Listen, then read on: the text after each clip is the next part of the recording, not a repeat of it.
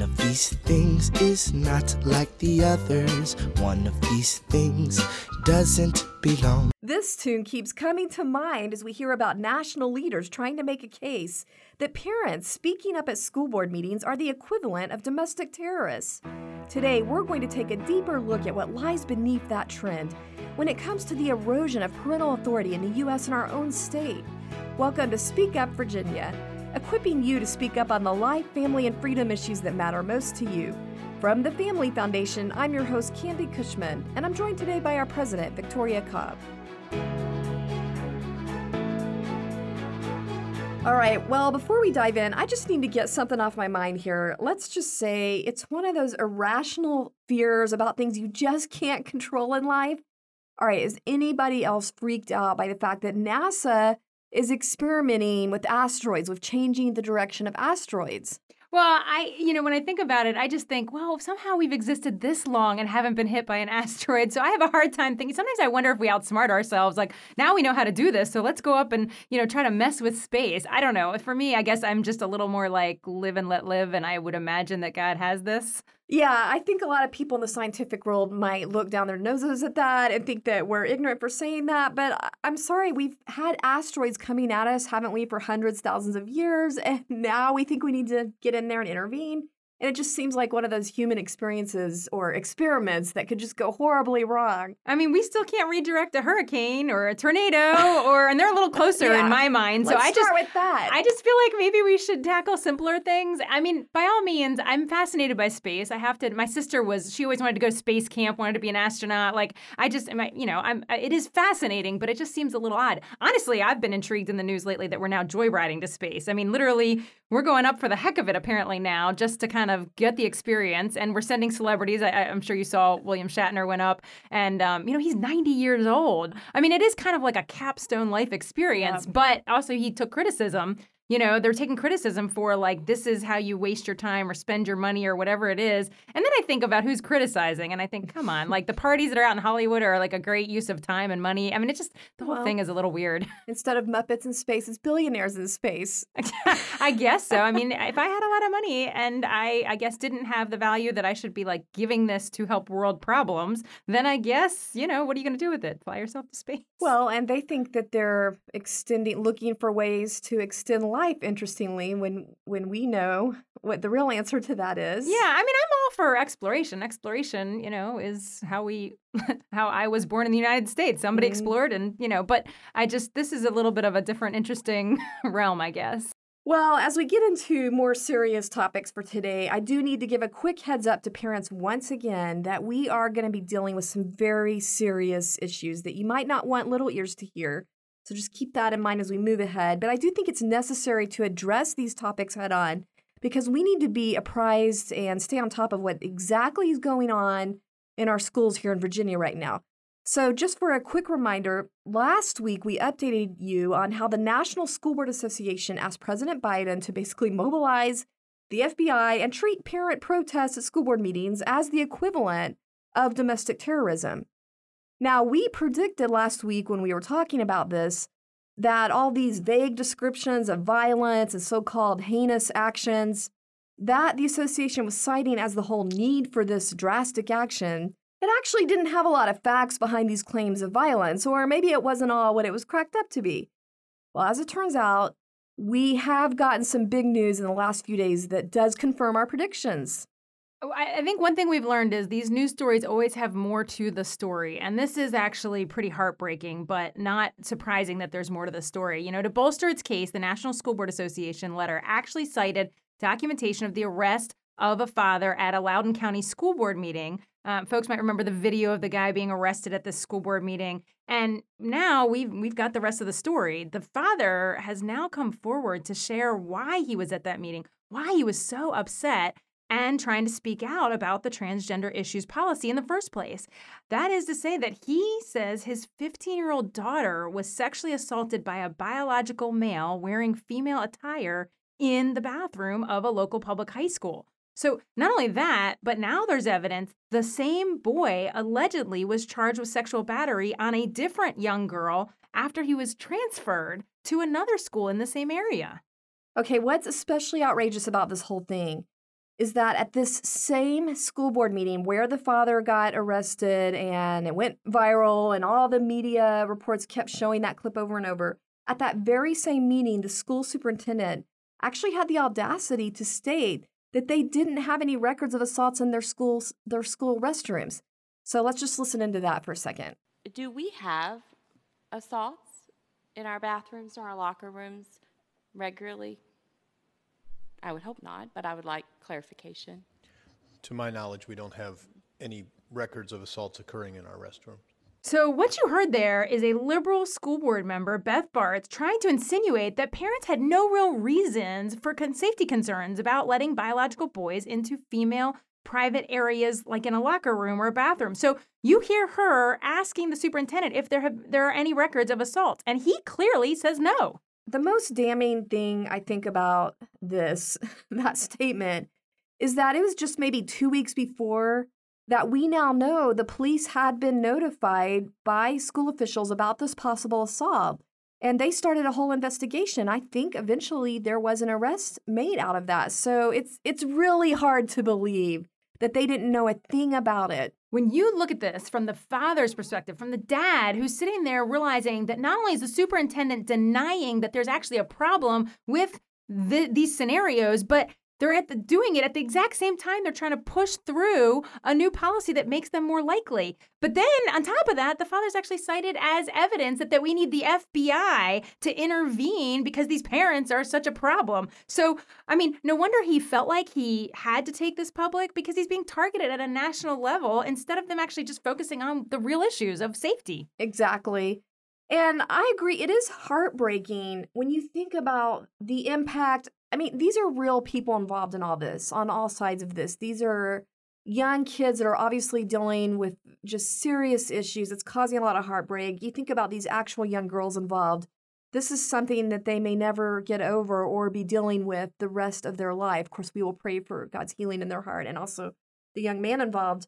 But at least him coming forward, the dad coming forward, does make it harder for schools to hide behind this whole pretension that these concerns are just a scare tactic used by bullying parents.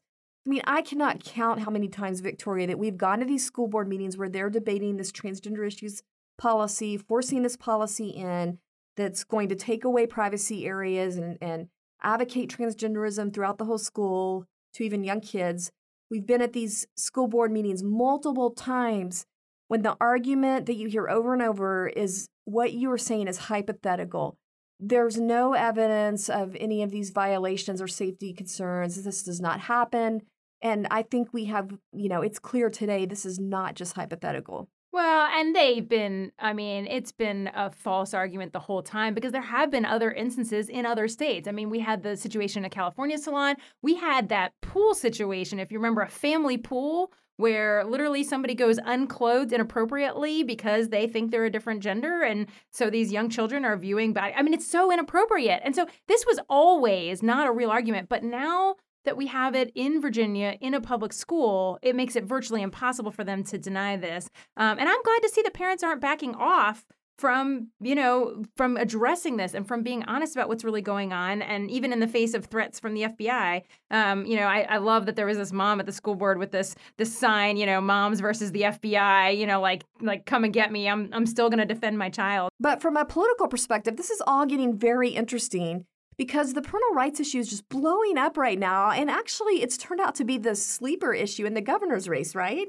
Yeah, I mean, it's actually fascinating to watch because both sides are digging in their heels on this. The Democrat candidate, former Governor Terry McAuliffe, came out with this yet another statement. So he made one in a debate, then he comes out with another statement basically reiterating that he feels like parents ought to back off and let the experts, and I'm air quoting for people who can't see, experts handle things in schools when it comes to curriculum.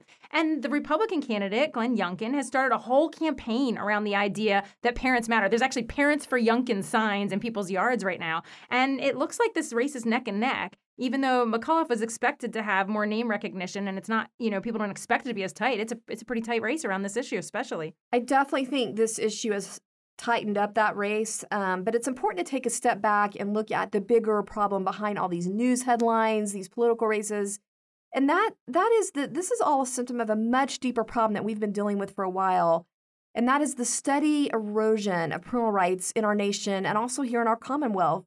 Victoria, I really want to hear your perspective on this from, what you've witnessed with your work here in Virginia. Yeah, this is not a new battle by any stretch. This has been around since probably the beginning of time, since kids went to school. But I will tell you, in Virginia, we've had every issue under the sun, and especially lately where experts are trying to tell parents to back off. In fact, one example I think of is where children who have same-sex attraction that's unwanted and parents who want to help with that, parents can't even take their kid to a counselor anymore because you're not allowed to get help. That's considered banned. And so parents can't even step in and help their kid. In schools, we've had to fight when a kid shows up at a guidance counselor and they actually have a risky behavior. We've had to fight to say that guidance counselor has to cue in the parent. And then, of course, we have these transgender guidelines that are designed. The model guidelines literally have deception of parents built into them and telling schools we don't need parents involved in these situations. It's concerning. Yeah, telling schools actually how to hide things from parents, how to actually say one thing in front of the parent and another thing with the kids at school. The good news is I will say some Wisconsin parents sued over a very similar policy that also was instructing school officials to basically keep secrets from parents. And so far they have won an injunction where that whole policy was halted. So there is good news with parents fighting back. And along those lines, you've seen some major victories in areas of parental rights here in Virginia. Tell us about a couple of those. Yeah, we don't want to forget that we have had some wins. Our family life education class, which is like basically sex ed in our public schools, that class does require that a parent has the ability to see what's taught. So we have an online portal that we required by law. They can go in, look at it, and review it, and actually opt their child out. So that's very helpful. We also have good parental laws around really tough topics like abortion. So we do have still in place parental consent for abortion, that, a parent is going to be involved in this young girl that's making the biggest decision of her life.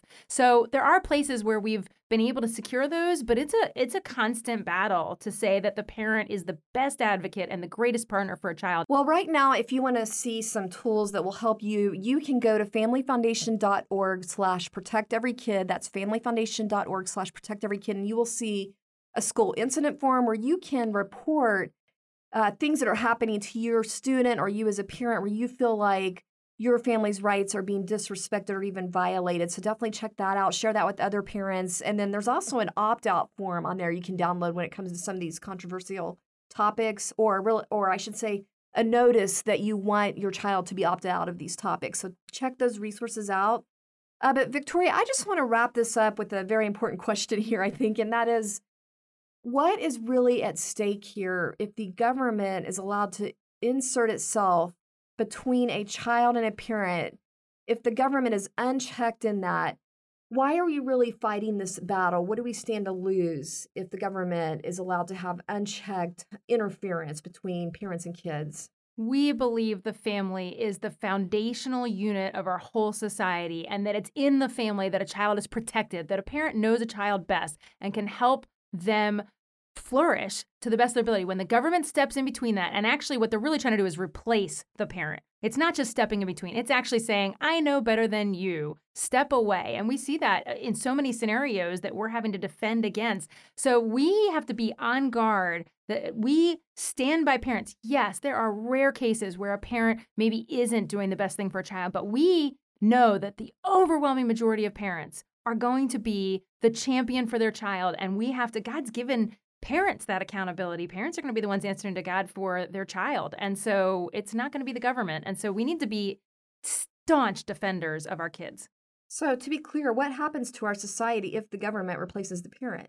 Well, we end up with fierce individualism, and these building blocks aren't there. And so these kids are vulnerable to a absolute utter nanny state. So this is the bottom basic part of socialism and Marxism, and that's you've got to break down the family to get those kind of government structures that we know end in actual genocide. We've literally seen where they end up in death in history. Because the government doesn't love kids with the compassion of a parent. No, the government has a utilitarian purpose. It has something it's trying to accomplish, and your kid is a means to an end, not the end themselves. Well, it's that time again. Time for our Inconceivable Moments Award. This is where we're featuring examples of the absolute lunacy and craziness that happens when cultural leaders try to give guidance completely apart from biblical principles. And we're calling this the Liberals' Most Inconceivable Moments Award. Inconceivable! You know, for this segment, I think we might need a reprisal of the One of These Things Is Not Like the Other song, because that definitely applies to Dr. Fauci's latest holiday advice.